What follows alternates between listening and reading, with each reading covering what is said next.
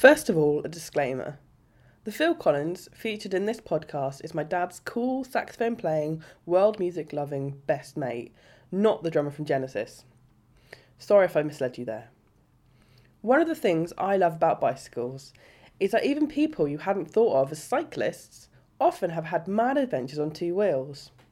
For example, on Christmas Day, we were discussing my recent failure to ride home, and my dad said something like, "Phil, remember when you rode in the Sahara and almost died of heat stroke?"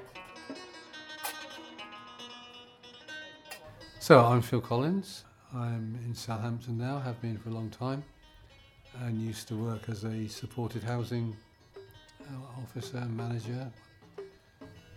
And I decided to go to Marrakesh, take my bike with me, go to the other side of the Atlas Mountains and cycle east. I can't remember the year, probably sometime in the 80s. And yeah, I did it and successfully stayed alive. That's too dramatic, but did some foolish things and have learned not to do that again.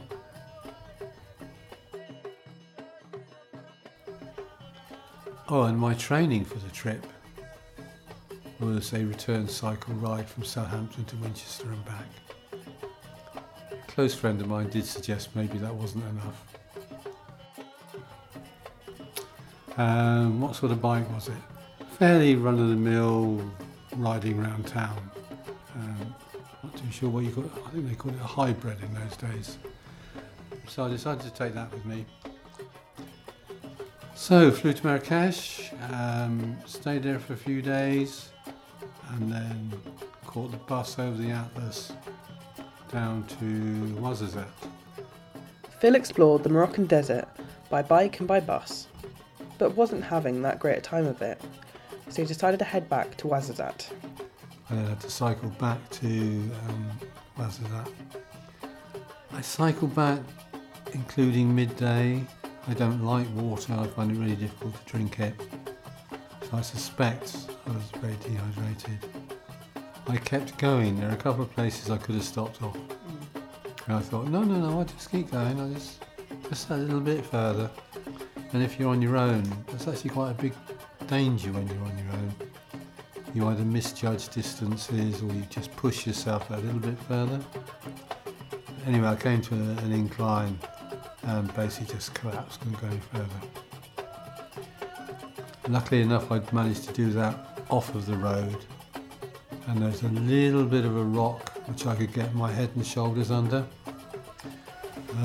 so I collapsed there, lay there sort of, not deliriously, not semi-conscious, but definitely feeling very ill and emotionally sorry for myself, as well as absolutely no energy left at all. Didn't really know what I was going to do. Anyway, after a couple of hours it got a little bit darker, just a couple of raindrops, which never turned into anything, but that was just enough to, I think, sort of decrease the temperature a bit, or something which said, now's your opportunity to move on. So I got up the hill and there was a petrol station at the top. Where I remembered this from, I don't know. I've got a bottle of Fanta, I didn't drink it. I just rolled it over my head and my neck, just to sort of at least cool my brain down. And that seemed to work, and that got me into Ouarzazate. But yeah, stupid, and my own fault. I wasn't drinking the water, I was cycling during the midday, and I didn't know I was tired. So I should have rested up somewhere. It's just that bit, if you're on your own, I just keep going a bit, and you need something really strong sitting on your shoulders saying, The moral of the story is, listen to your body and be appropriately prepared. We all know it, but we've all done it. Be it bonk or get heat stroke, or in my case once, hypothermia.